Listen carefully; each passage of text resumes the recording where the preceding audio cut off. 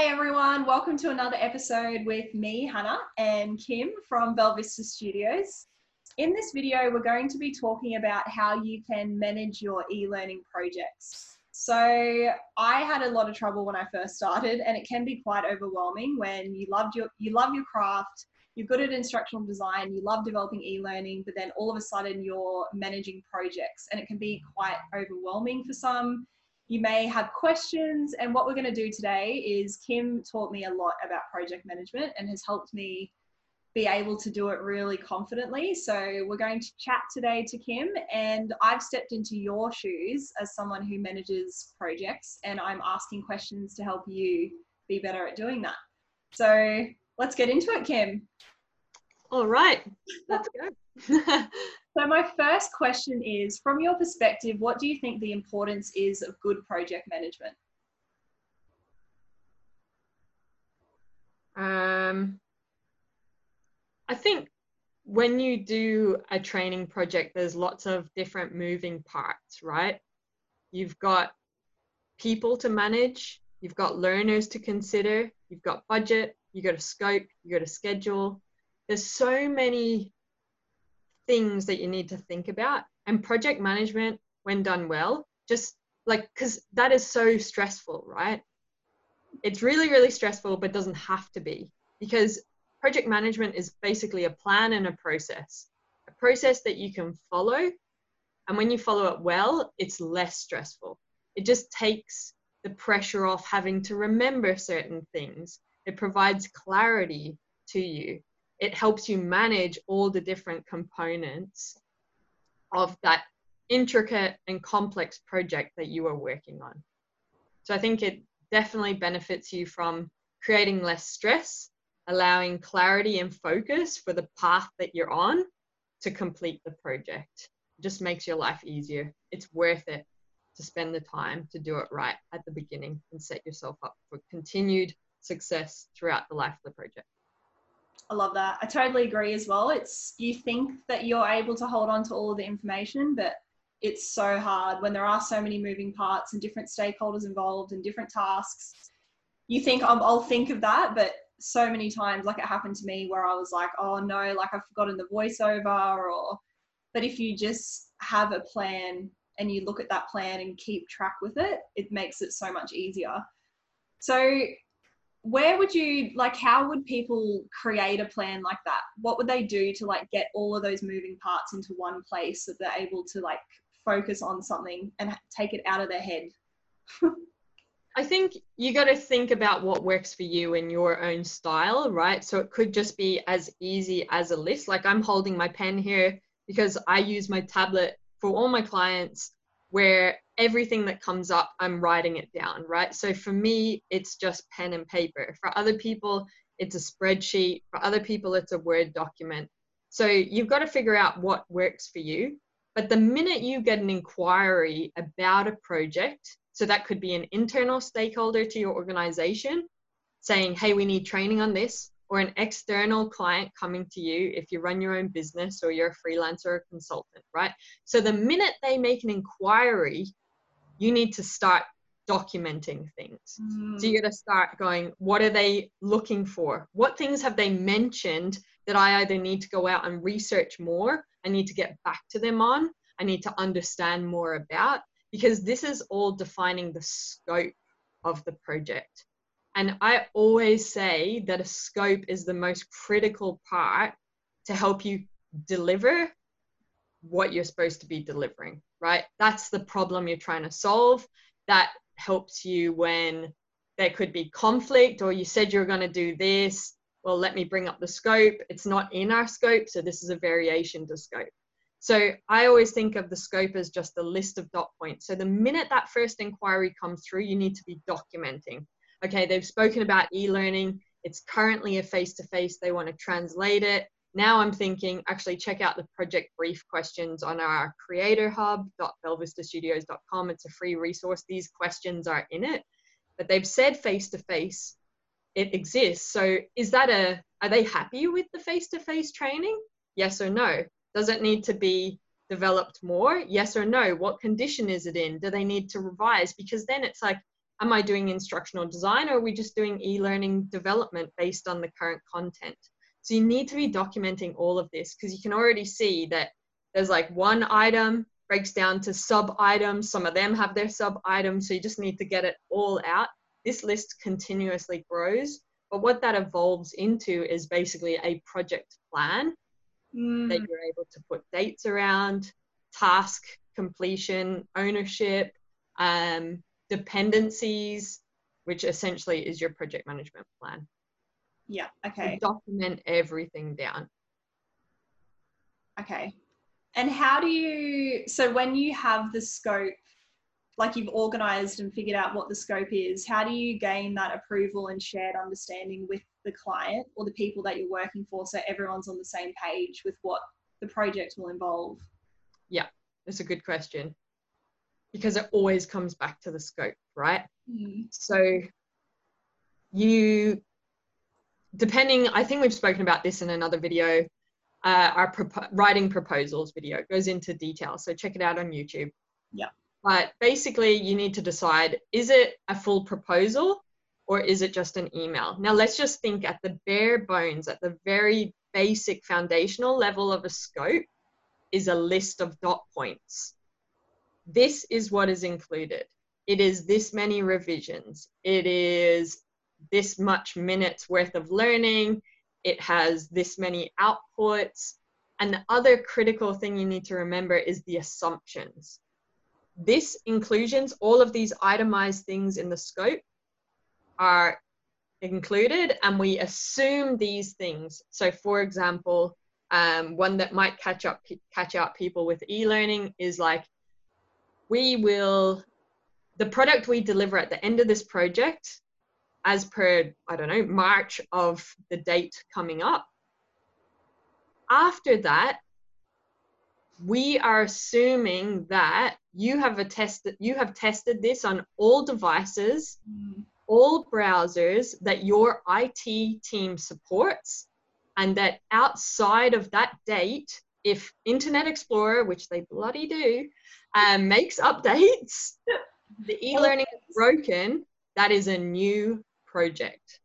Because you don't want them coming back in June or a year from then and saying, hey, it's not working anymore. But you haven't clearly said this somewhere in the scope, and they go, you need to fix this under that project. So yeah, I think a scope is literally an email that says, these are all the things that we're going to achieve. These are the specific outputs you will receive, like a SCORM file, a job aid that is 2 A4 pages, very, very specific. These are the assumptions. You send it in an email. You say, please improve as required. And that's a discussion as well. So don't just go accept what comes back. It's a negotiation. You're figuring it out together. But you need an email that says approved, and anything outside of what they're giving approval on is, please confirm the following scope and assumptions are approved, and anything outside of this that comes up later on in the project that we are unaware of right now will be deemed a variation to scope and will be scheduled or quoted appropriately. And that's how you cover yourself. Love it. That is so valuable, because there has been so many moments for us when we're in the middle of a project where the client might want something different. Like they might ask for something that wasn't in the scope. They might have feedback that's outside of the feedback rounds. And I think by having that communication with them early on, it's been so easy to just say, like, as per the agreed scope, we've done what's required. If you're wanting to do this extra thing. Yeah. And it just like, it looks after yourself. Like everyone listening to this video or podcast, like it's protecting yourself as well. You don't want to be doing extra work or working on a project a year after it's finished. And it's good for the client too, because it sets clear expectations of what they're going to get. So they feel comfortable that they can tell whoever their boss is, this is what I'm going to produce to you. So I feel like it's really important for all parties involved. Definitely. And lots of people, like, they just go, oh, they don't realize what it takes to do something. So they're like, can you just do this? And they think it's like an hour of your time, and really it's 8 hours, which what is it, impacts other like parts of the project, meaning you might not be able to achieve something else, or you can't achieve the output of quality that you want to on something else.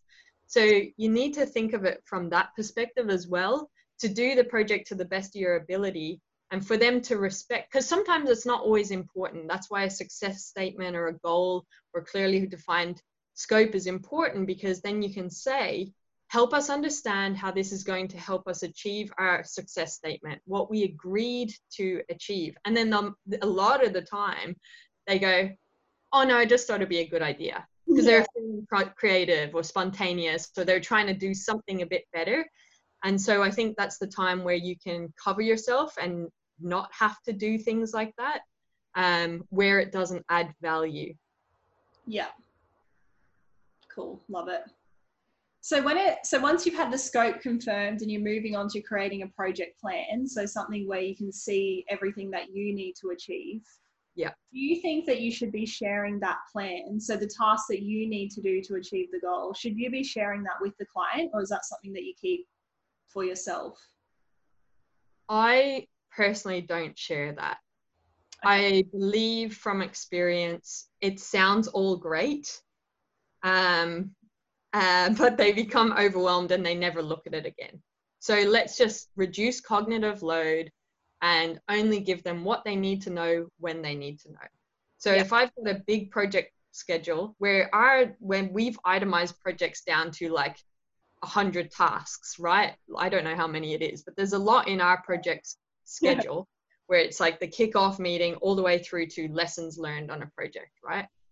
So what we do is we identify the key milestones and responsibilities of the client, and we communicate that to them only. So when we've done our project schedule, all the scoped items are put into the project schedule. We'll then pull out, this is the client's giving feedback here, they're giving feedback here again, they have a responsibility here, and we put that into an email, and we communicate that in a specific email that says at the beginning of the project, this is your role, and expectations, and when you'll be required to do them. The actions required by you are task 1, this is when it's coming, this is how many business days, these are the stakeholders involved in this specific task. And we just say, these are your responsibilities, everything else is happening on our end. We'll give you your task by 9 a.m, they're due by 5 p.m, please approve this schedule.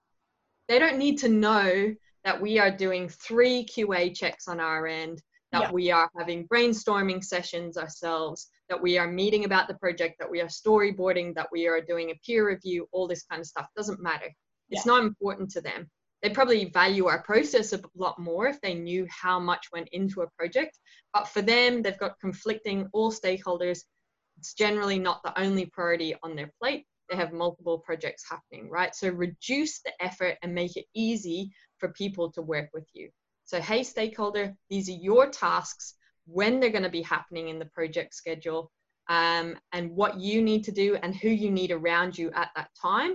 Do you agree to this schedule? Because there's annual leave, there's, I don't know, someone could be in a conference when you're expecting them to do something, there's public holidays, there's all sorts of things. So they need to go, yeah, it works in my calendar. And when you have that approval, then when they are pushing and may miss a date or something like that, you can say, well, you said you could meet it.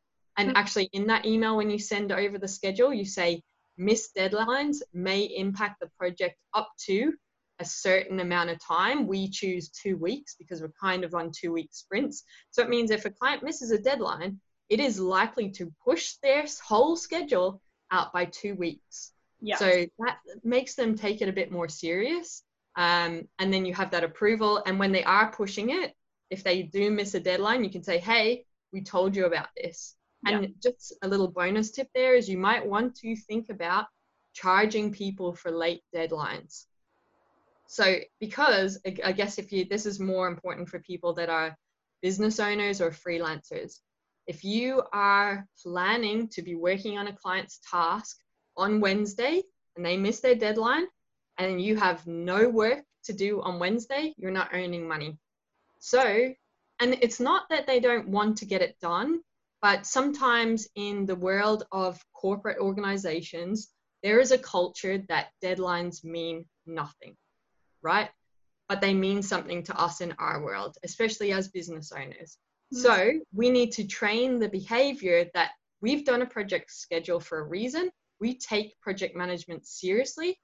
The consequences of missing a deadline mean that it's going to be pushed out by X amount of days or weeks, and you decide for you in your circumstances that you will be charged whatever your day rate potentially, that you're going to miss out on money every day that you miss a deadline. So if, say, Wednesday it was meant to be in for you to work on, and they don't get it back to you until Friday, meaning you can't start until Monday, that's 2 days that they have to pay for extra money. And you need to think about, how has this impacted the whole schedule? Do I need to now create a whole new schedule? What about my other projects? How do I make this work? So it might even cost them more. So communicating that up front when they agree on the schedule just it primes them to take your schedule seriously. Yeah. I love that. I feel like it's so important to set boundaries like that and be clear on what your expectations are for projects, because I feel like, I know I would want to be really nice and go the extra mile for the client and just say, that's fine, like we'll push it out, that's all good. But I think from experience, and you've experienced it over the years, that if you do keep allowing that, you're just going to create absolute havoc for you, and it's not going to be an enjoyable process, because you're going to be scrambling, you're going to be working late at night and doing everything you can and setting expectations to that client that you're always going to work overnight if they miss a deadline, or it's okay if you need to reschedule and spend 2 hours rescheduling a project without getting paid.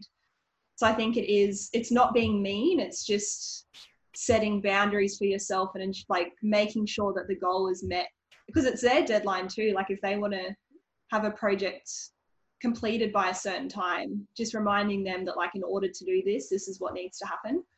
Yeah, definitely. So, yeah, so important. I think that's such good advice, because I think I personally, if I hadn't learnt from you, I would be just saying, oh, that's okay, and like wanting to do the best thing for the client. But I think there is a certain point where you need to set those boundaries in a nice way. Yeah, but none of this is done with malice behind it, right? Yeah. It's always a good intention. Everything that we are telling you is literally our own experience. So everything how I'm saying the scripting for your email, getting the approval, we've made the mistakes, and they've caused me pain, and they've caused our team pain. So then I'm like, I hate pain. I don't want to feel this way. I don't want this discomfort. I don't want this friction. How do I make my life easier? How do I make our life easier? So we put improvements in place. Now, I'm not saying everything we're telling you is perfect, but it's better than starting from scratch, and better from making the mistakes yourselves when we've made them. And we're just saying, do these things. It will make your life a lot better. So you're not starting down here. You can start here. And then you just lift your game your own way through your own continuous improvement process. And I think the other thing, just to go on another thing you said, is like that boundaries thing is really important. And what I find myself doing is all of these things with the project management have been put in place for a reason, because I've been caused pain, I've learned a lesson, and I've put improvement in place.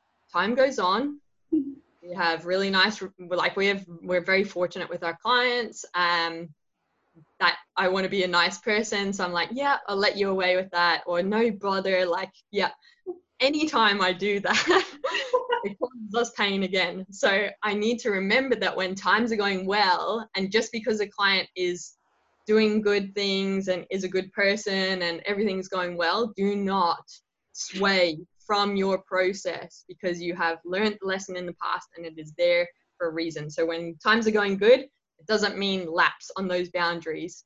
Keep those boundaries there, like, because otherwise you just revert to where you're at the first time, why you put them in place. Like, yeah. And then you have to like retrain that behavior with the client, and that's where the friction comes in again and things like that. So yeah. Love it. So with your project timeline, like we've been talking about deadlines and ensuring that we keep the project on track and people meet their deadlines. Mm. How flexible do you make that timeline generally? Like, would you give them extra days and what you think they would take to do things with the review, or like how do you determine how flexible you should be, or do you keep it as tight as possible to get it done quickly? Yeah. I think there's a few things that you said, so I'm just going to document them so we can cover them. Okay. Okay.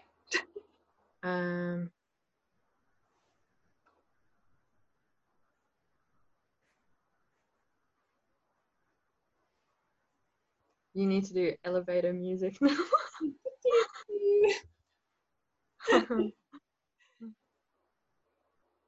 Okay, so with schedules, I will give a rough estimate with a task for a client, right?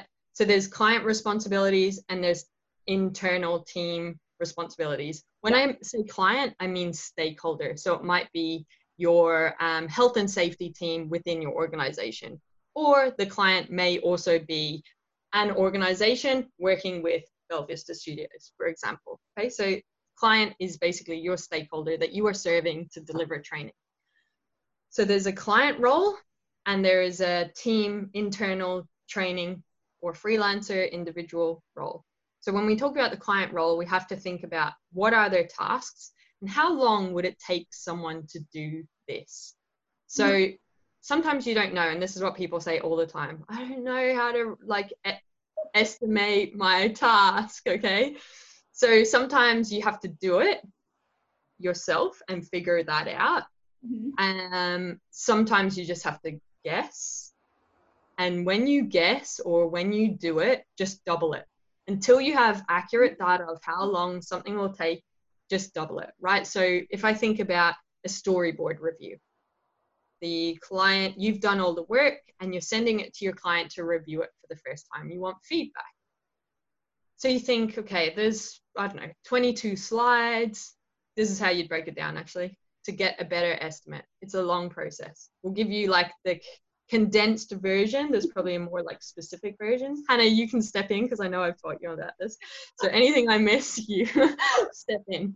So if there's 22 slides for someone to review, what you would do is you go pick the hardest slide, you go review it. Think about what's the parameters that you want someone to review. I want them to proofread it. I want them to make sure it meets the learning objective. I want them to add links potentially to their intranet or find a video for me. I want them to tell me that it makes sense in the flow of the slide before and after. So you've got parameters, right? So then you go do it. Review the longest or most complex slide of your storyboard. Just say it takes you 3 minutes, right? Then go do a medium one, a medium complex slide. Same thing. That takes you 1.5 minutes, right? So then what you could do is find out there's a gauge, right? We've got complex and we've got medium difficulty for review. 3 minutes, 1.5 minutes. You can go count your slides. How many hard ones? How many medium ones? Then you have time. Okay, all up, that would take someone 2.5 hours to review. Now, the client might have never done this before, and I'm allowing time for things like them to download the email, maybe like make a cup of coffee or I don't know, all that kind of stuff. So we put buffer in. That's why I say double it. So 5 hours, right? So then we'd say to the client, this task is when you hand over the task, this task is likely to take up to 5 hours to complete.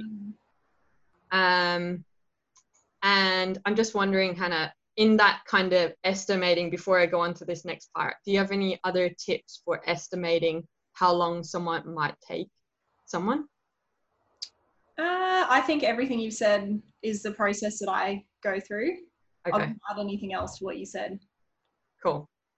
As you're listening, people, you'll pick up your own things, just add it into your process. We're not going to give you everything right now because I won't be able to think of it. But it will be a really good foundation anyway, and hopefully it's prompting things for you to think about. Right, so back to where we were. We're handing over the task and we say to the client, this is going to take you up to 5 hours to do. Now, in our heads, we appreciate this is not the only priority that they have going on. So 5 hours, roughly they say someone completes 6 hours of work in an 8-hour day with discussions and coffee and things like that. So can we give them a 5-hour task to complete in one day? You can if you plan in advance and they prioritize that as their task and know that they are doing that task, and they manage their own time outside of it to push back on meetings and phone calls and block out time to focus. In reality, it doesn't always happen that way. So we allow them to have a stretch amount of time to fit that 5 hours in, because we have to appreciate, and you have to understand, like, I guess this is where you empathize with your own working style of people will, they'll do it once, they'll review, and then they want to take a break, and they're going to come back with a fresh perspective. So then they might do it twice. Do they want to do that over 2 days? So we're thinking about all these things. So that 5-hour task, you might say to someone, we're going to give you 3 days to complete it, but just make sure you prioritize up to 5 hours to complete it so that you achieve it with all the other things in your world going on. So that's what I would say about the client, how you estimate client responsibility and how you incorporate that into your schedule, right? And remember that tasks in the beginning of your project will take longer than the tasks at the end. So the first review, up to 5 hours. But the next one, they've seen it before. They're familiar. They know the process. They know what you're looking for. You're probably asking for feedback on less things, so you can give them less time. So again, what are the parameters? What am I looking for them to do? Go do the task yourself if you're starting from scratch and have no data, and then double that, and then give it to them again. So the second review may be a 3-hour task of the client, and you just give them 2 hours to complete it. So just thinking about it like that. Now, that's the client, right? So that's how we'd figure out their expectation, their duration for tasks. For us, well, we need to, hopefully you have time, you're getting a feel for how long things take you to do or take those around you to do. So in the beginning, it was like, how long does this take me to do? Then you came on, how long does it take me to do? Hannah's learning it. She's never done this before, double, triple that, because I need to train her, I need to coach her, she needs more nurturing, right? But over time, you get better and you can do it in the same time as me. So you get things like that. Now, we've always had a project plan and calculated our estimate hours and how long it actually took us to do the project, right? So we're continuously tracking that. So over time, we gathered data. So this is what we encourage you to do.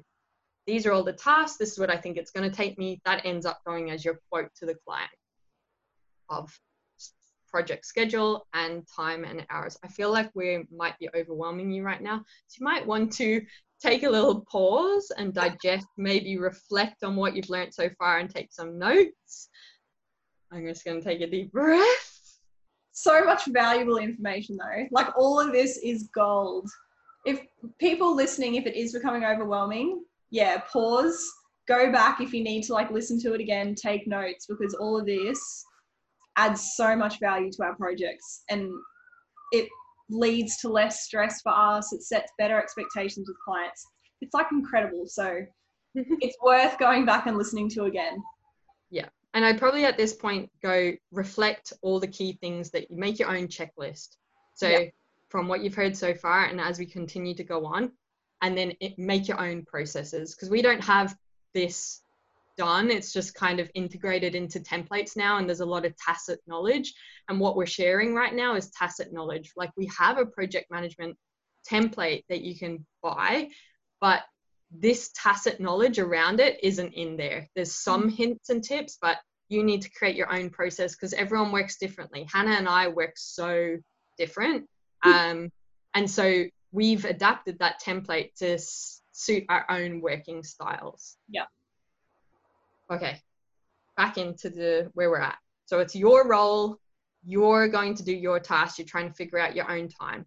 So for your own processes moving forward, what we're saying is you need to document, I think all these tasks are going to take me this long.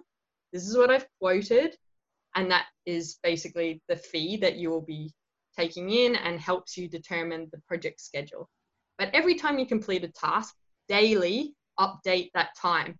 So I completed my storyboard. I estimated it would take 8 hours. It took me 9 hours. So now we're 1 hour over. But what happens over time is you get a history of an average. The storyboard on the last 3 projects took me 9 hours, 7 hours, and 12 hours. So what is the average time? What was the scope of each of them? So that when you go to work on the next project, you just get more and more accurate to be able to quote your hours.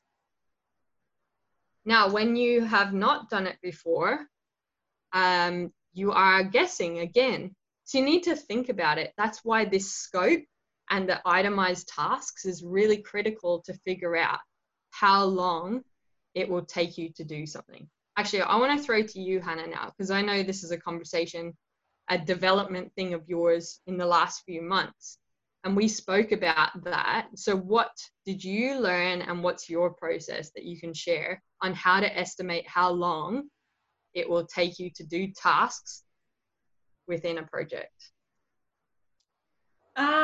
Well, I think for me, like what you've been speaking about, how we've been recording our hours over time, I think I've gotten to the stage where I trust that the hours that we have taken are actually correct for us now. So I find that I look at the hours that we've set in the project plan and I'm like, that is what it will take, and it generally does. So I think that is like a really important part of it.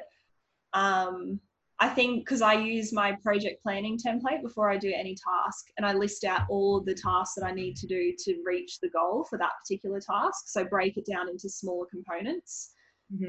And in that template, I have expected duration.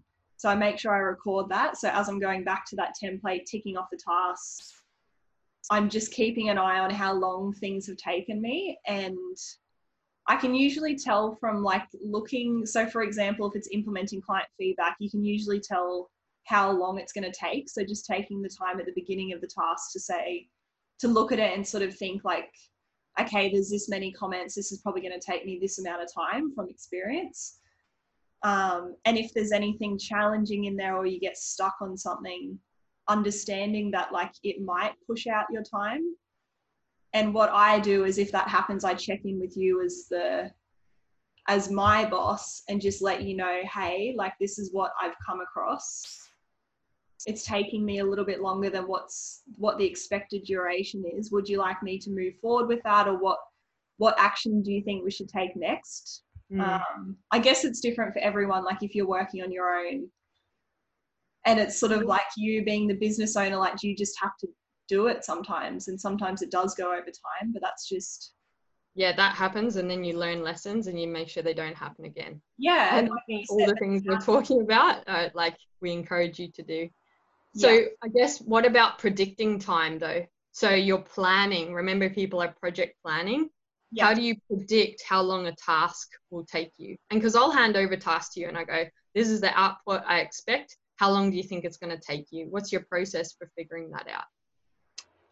I think it's just thinking about like past tasks that I've done. You don't have any data to go from, because that's what people will be struggling with now. So we've dealt with the, you know, past experience, past tasks or whatever, when you're starting from nothing. Well, I have always struggled with that, but I think it is doing like an element of the task, figuring out how long that takes you. Like, for example, if you're reviewing, like you said, 20 slides, like review one of the slides, the hardest one, figure out how long that takes you, times it by how many slides there are.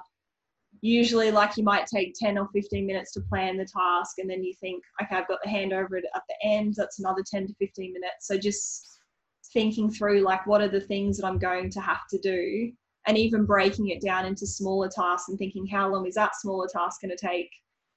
And that might be 30 minutes, and then proofing 20 slides, that might take however many minutes, and then figuring it out that way. So that I think that's a bit more, rather than just thinking of the whole thing and being overwhelmed, like I think definitely breaking it down into smaller parts is helpful.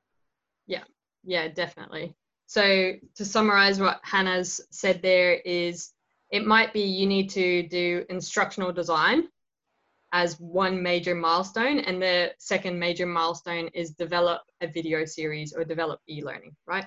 But the one major milestone of instructional design is storyboard round 1, peer review, implement peer review, send it for review again, then implement that. Someone needs to finalize it and then send it to the client. We need to do a handover email to the client. The client reviews it, then we get it back. We have to implement client feedback. So you see within that, there's already a lot of tasks. Then if we go back to the very first task of like storyboard, there is reviewing content that exists. There is getting the template ready. There's brainstorming time. So you need to think about all the things that you're going to have to do and then go through each of them one by one and estimate how long do I think in my gut. And then you can either double it or add on extra time, or at the end of all of the hours, put a buffer of 10-20% extra time on the total that you can allocate as required. When you go over a bit in a task, then you can pull from that. Yeah, love it. I think it's almost like what we talk about in our discovery workshops. Like if you were a fly on the wall, what would you see someone doing if they had to achieve that task?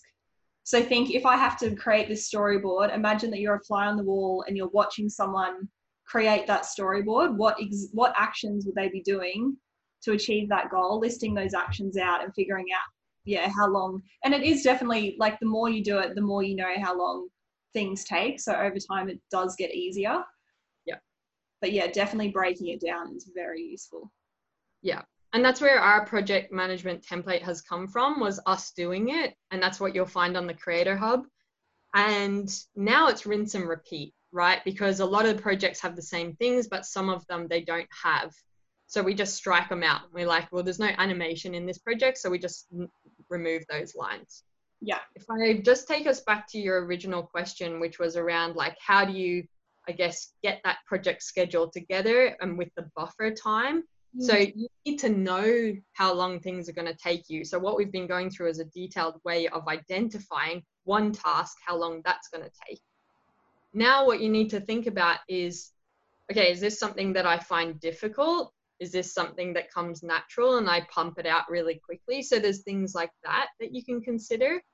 There are things like, you've got to think of phone calls that come through the day, emails, maybe you're having an off day.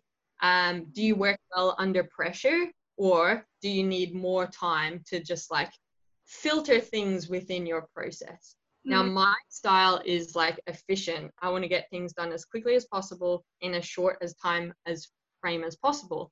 And the reason that is because I feel like the team, and as in the whole project team, including stakeholders, when things take too long, they lose momentum, they lose motivation about the project, and they get fatigued. And I don't want that to happen. I want people to work with us and a project goes on for months and months and months and they're just over it. I want them to be excited, pumped, seeing results, achieving that sense of achievement. Yes, we've seen the project progress within a week, and then within a few days again, and we're getting closer and closer to that end goal, and everyone's excited, and we're producing good quality work because we're riding on that momentum. So for me, I try to get things in and done as we can get them done. Yeah. That's also important as a business owner, because it's easier to schedule things. It's easier to schedule, we've got this current project, and then here's a future one that may be coming in, and another future one that may be coming in, and now they've landed, and how do we make them work within the schedule? So when you can move things through efficiently, it helps you get and move on to the next one, so that you're kind of compartmentalizing projects and you're very clear that we're focusing our energies on this one. And then we have like 20% capacity to start a new one, but it can't officially get into full momentum of 100% capacity or 80 or 90 until, I don't know, 3 weeks time. So what can we do with that small amount of capacity we have while we're prioritized on this other project? So again, like we did with the client roles and responsibilities, we go, okay, we think it's a 5-hour task.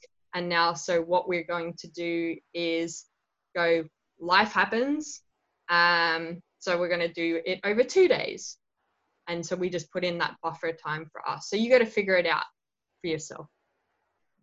And you just learn each project and make the improvements and the adjustments as per what works for you and how you want to work, you know. I work well with knowing we're accountable to the client tomorrow. So get your shit done today, Kim. Yeah. That deadline, you've committed to it, so get it done. Yeah. So just to give you, the people that are listening, some context, so we usually have around 2 to 3 rounds for the client for storyboard and development. Would you agree with that? Just to give you an idea of what we mean when we say we don't want the project going on and on, that's usually the amount of review rounds that we'll give the client. 3 maximum. 3 maximum, yeah. Because when it goes beyond that, it can become, like you said, like people can get drained by it. It's much better to get it done quickly. Yeah. And it also means they're not taking their review round seriously. Yeah. So if you allow more and more feedback, what have they been doing in round 1, 2, and 3? Like round 1, get this stuff sorted. Round 2, get this stuff sorted. Now, in this last round, make sure it's ready for the world. So they know, as per the scope, that this is what's left and I need to get it done because Kim and the team are delivering on this date and it's going live and that's the end of the project. So there's accountability when you have clearly scoped 2 rounds of feedback or 3 rounds of feedback. Yeah. What do you do if a stakeholder like misses the deadline, despite all of the expectations that you've set, you've got it in writing? Yeah. What would your advice be for people who have set that expectation, but they've still just missed it? Okay, well, let's talk about some lessons learned to help prevent that from happening in the first place. So we've already spoken about 1, and then we'll get to what you're saying. So 1 is send them the schedule, clearly outlining their role and responsibilities and the dates that they're expected to receive it and when it's due back to you. Do you approve this? These are the consequences if you miss a deadline, right? So that's the number 1 thing.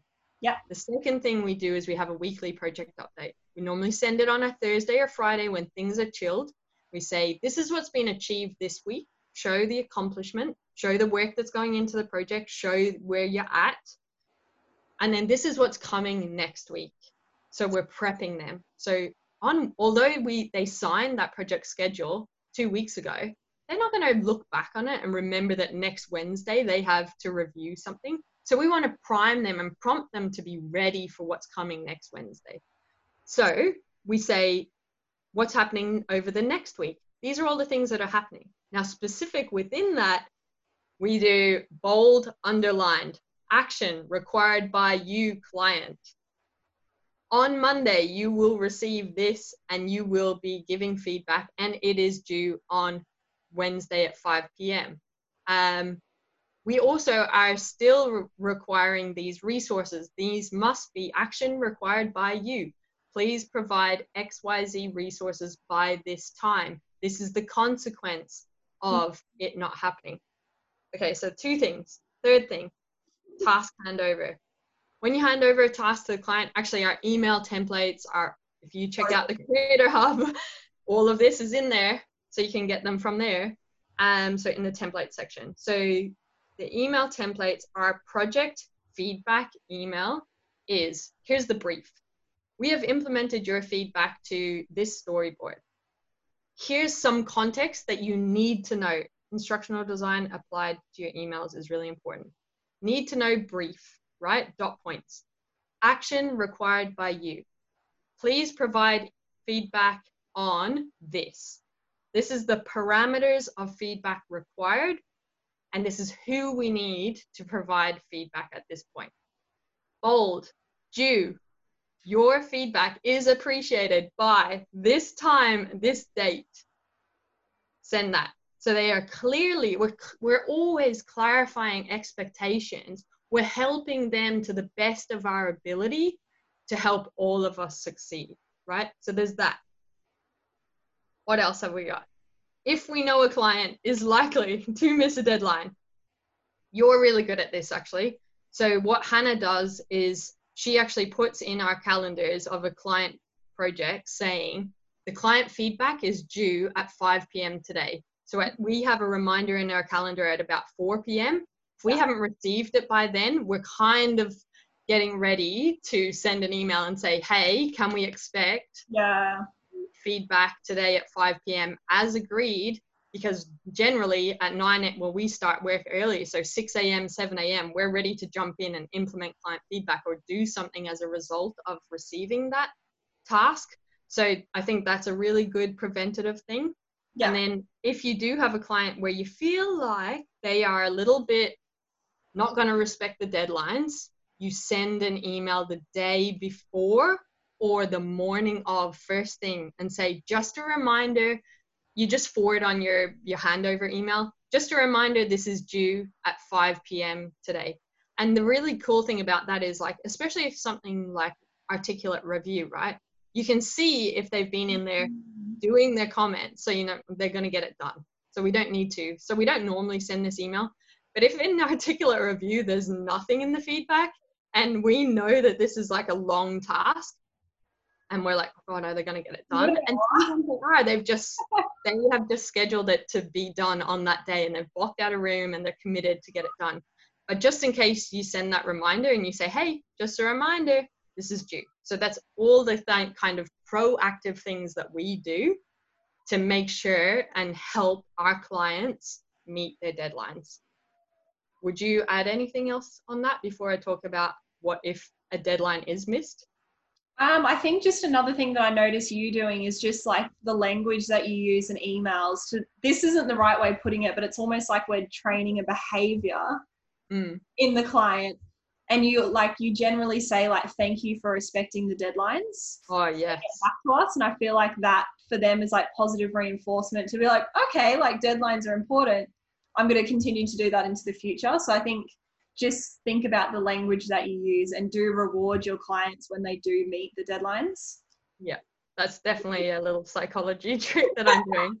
So when it comes in, I'm saying thank you for respecting the deadline, or thank you for whatever it is, reinforcing that behavior I want to see of them next time. Yeah. And just thinking of the email templates as well, we have one where it's like feedback is going to be when feedback's late, actually. So we're going into missed deadline. You reckon we're ready to move on, or do you have anything else? Yeah. No, I think we're ready. Okay, so missed deadline. In our email templates, we have two. There is one where the client has missed the deadline and it's okay. You can still make it work and achieve your next deadline, right? You can shuffle some of your tasks and you can achieve it. So that email is something along the lines of,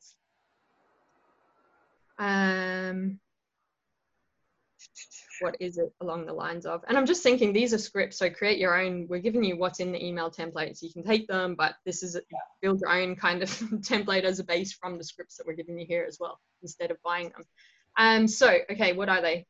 So they've missed their deadline. It's 9 a.m. the next day. You haven't received it. Okay, shit. Can we achieve what we need to do within the project schedule? Yes, if I change X, Y, and Z in my own little schedule. Right, email goes off that morning. Hey, I think it's something like, the feedback for blah, blah, blah was due yesterday at 5 p.m. Just wondering when we can expect to receive this. If we can receive it by this specific time, maybe it's 12 p.m. today, we can still keep the project on schedule. Is this achievable by you? And you send that, right? And then if they've missed the deadline and you can't reshuffle your commitments, and it means that the project schedule is like needs to be redone or whatever, I think there's two approaches. You can push back on the client and you can say, look, this deadline has been missed. When do you expect to have it done by? Actually, no, it's not even about that now because it's been missed. So the project schedule has been missed. In order to keep us on schedule, we require you to do some of our tasks now to help us get it back on track. Or the consequences are, as per that schedule where we said, that schedule email of approval, we're going to have to push the schedule out, and the kick-in charge is starting now. Yeah, help us get it back on track by taking these specific steps. I love that. Awesome. There's really more to that, but I feel like that's a good enough foundation because we're getting very deep in this. We generally do, don't we? Lots of practical advice, yeah. So anyway. Yeah, it's very, very practical advice, everything you've said. And I think those email templates are incredible. So if you are wanting more detail and the exact scripts that we use when we face those situations, check them out on the Creator Hub, and I'll also put it in the description below. But yeah, everything you've said, Kim, really good. Incredible. Is there anything else you'd like to add before we move on? No, I'm going to try and keep it. I don't want to overwhelm. There's always things, right? So there's enough. That's a lot if you've never done any of that before. Put that into place and then look at your improvement. Yeah. You can also do coaching with Kim and she can deal with more specific issues because she has a lot of knowledge that she could share relevant to you. So what's something that we tell everything for free anyway. But it's personalized if it's coaching. Yeah, it is contextual. Okay. If you like Hannah, she is a product of Kim's coaching, so I think she's a superstar. I am very conscious of overwhelming our listeners, so I'm just going to have a think about what to ask next. Yeah. I feel like we've gone through some really great things and probably the most practical things that will help you with your project management. Yeah. If they're listening now, they're still hooked. And the thing is, we're not blabbing, we're giving really practical advice. And I guess that's something just to you think about what questions you're going to ask. I'll talk to the audience. Okay. But you know how people are like, oh, like e-learning shouldn't be not be longer than 20 minutes or a video shouldn't be longer than 3 minutes. I think that's bullshit. It just needs to add value. So if we go on and talk for 3 hours now about project management and it's all adding value to your life and you listen the whole way through, that is good training. That's good learning. So don't limit yourself to a box just because something has told you an output should be this long, a video should be 3 minutes, because people will listen and do things if it's adding value to their lives. 5 hours later, I'm still talking about project. Right strike. So are there any other challenges that you have faced and how did you solve them when it comes to project management? I think you need to be more specific for me because any of the ones that are coming to mind, we've answered them already. Okay, that's good. It's just if there's anything else like top of mind that you feel like you deal with as a project manager that you think we've missed that I haven't elicited from the questions I've asked so far, but if you feel like you've answered your top challenges. I think, okay, yeah, the one thing is like no one makes time for project management. So number one thing is you put that in as a specific task that is required of you to complete the project. So 10% of the overall project hours. Project management is a critical task to deliver. Sending someone an email, doing all this stuff. So number one, it is you have to take it as seriously as you do your instructional design role or your e-learning role. The second part of that is allowing time to plan. Before you start a project, you need to do the scoping, you need to do the project plan and the schedule. You need to do all those things up front, because although it may take you a day to do that or half a day, it will save you hours, days, lots of pain, lots of less stress will be felt if you take the time up front to project plan, and then the rest is way easier. So prioritize project management up front. It's just like the analysis phase of instructional design. If you skip that, you're screwed. So don't skip project management, which is the stage before analysis. Yeah, love it. What characteristics do you think every successful project manager should have? Okay, I'll describe Hannah here because I think she's got them. OCD. I was going to put in your strong qualities. Not Not perfectionism and not OCD. You take the role very seriously. You prioritize it as a task that has equal value in the contribution to the project. You have reminders in your email, so you're careful and you're proactive about setting the project up for success. And so an example of that is you set reminders in your own calendar to go check in on the project plan, to check in on your team and make sure they have what they need and they're on track to deliver. One thing you do really well is in the calendar invites, and this is the care factor and taking the role seriously, is she sets up the project tasks, and in it, it's like, this is the output that you're expected to deliver at the end of the duration of this specific task. This is when it is due by, and this is what you need to hand over to the next person that's taking on that task. What other characteristics do you have?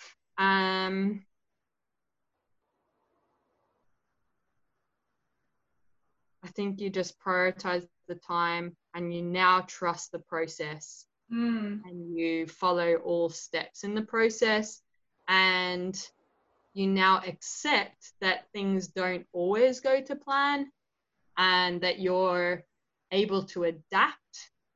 You're able to go, okay, something's causing a challenge or something's changed or something's different to expected at the beginning through my project planning. I now need to adapt through your planning. What do you call it? Your planning template. You're going, okay, what's the problem that I'm facing? What are the risks and consequences, assumptions? What are the tasks required to move the project forward? So you're able to adapt and you use that skill set to keep the project on track or create a plan to get it back on track. Love it. Well done. I appreciate them. As manager in our team, I appreciate those characteristics in you. Oh, thanks. It's lovely. So when you first manage your first project, is there anything that you wish you knew? Jokes. Just something simple that you wish someone had told you before you manage your first project. Bit of advice. Go back and watch this video or share this video with someone that is in that position and make your own checklist as a result of this and commit to yourself to continuously reflect and improve on it. And you will build your own project management process. Love it. Is there anything one? I think mine would just be take the time to plan up front and be very specific of what you need from people. Like tasks, this is exactly what I need. These are the exact resources you're going to use. Yeah. So it's almost like you have that element of control over the project and meeting the goal because you've been very specific with people and what your expectations are of them. Yeah. Is there anything else you'd like to add before we wrap up this video today, Kim? Well, I think it'd be really nice for you to reflect on this, right? Because this is a skill set and a process that you've been learning for a long time. I did it. And then this was a new thing that you developed in. In the beginning, I remember you being like so stressed about it, finding it so difficult to do. And now you're at a point where you love it. Yeah. So on reflection, and let me think about the question that will add value to the people listening. Give me a moment.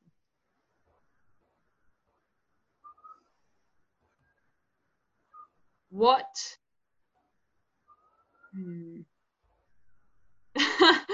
Get your elevator music, mate. I'm trying to think. I'm not going to ask an effective question now because I can't. My brain's like dead. Yes, entertain with Mavili, please.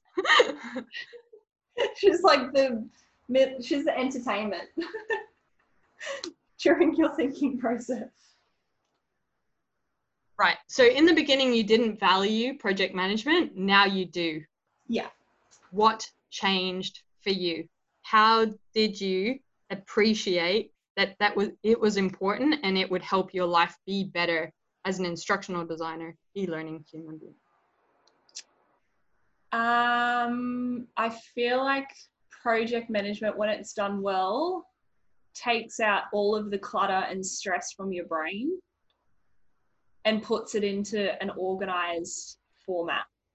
So for me, when I first started doing project management, I don't think I was utilizing the resources or knew that like recording things and being really specific would have the impact that it does. And I think I made too many assumptions. So I just thought like people will know what to do, or like obviously the client will know it has to be back by then, or it's going to impact the schedule. Yeah. What was the question again? Just want to make sure I reflect on, you didn't value project management. Yeah. You didn't like it, and now you love it, and you like see it as like it just has to be done. Like you would not go doing a project without it. So how did you get there? What epiphanies did you have? Well, I think it's just, it takes out the stress and overwhelm. For me personally, like for anyone out there who is learning to project manage, if you are really clear and specific and learn how to do it well and take the advice that we've spoken about in this video, it makes your life so much easier. You can serve your client better because your mind's less like cluttered with all this information and things that you have to do. So you're able to be more present for your client. You're able to be more present to your task because you can just be in the moment and focus on what you're doing in that moment rather than thinking about all these other things that are going on with the project that you haven't written down. So true. So I think, and just for me as well, like just setting the time aside to spend on checking in with projects, like it doesn't take long. For me, it'd be like 5 or 10 minutes just to have a quick look at the spreadsheet. Where are we at? What's happening? And that small amount of time can have such a big impact on meeting your goal and your mental state to deal with the rest of the project. Nice. Well, thank you so much, Kim, for sharing your epic project management advice. I think that was a really, really valuable episode, and I'm super excited for everyone to listen to it. Yeah, thank you for putting yourself in the shoes of our audience and creating good questions to reveal that kind of information that we've shared today. All good. Thanks for listening. Everyone, yeah, check out the resources in the link in the description. Down below. They will make your life easier. All this stuff we talk about, we have shared it there for you guys can get it from us. Please share this video with anyone as well that you think it will add value. You can end the video. Sorry. Bye. Bye.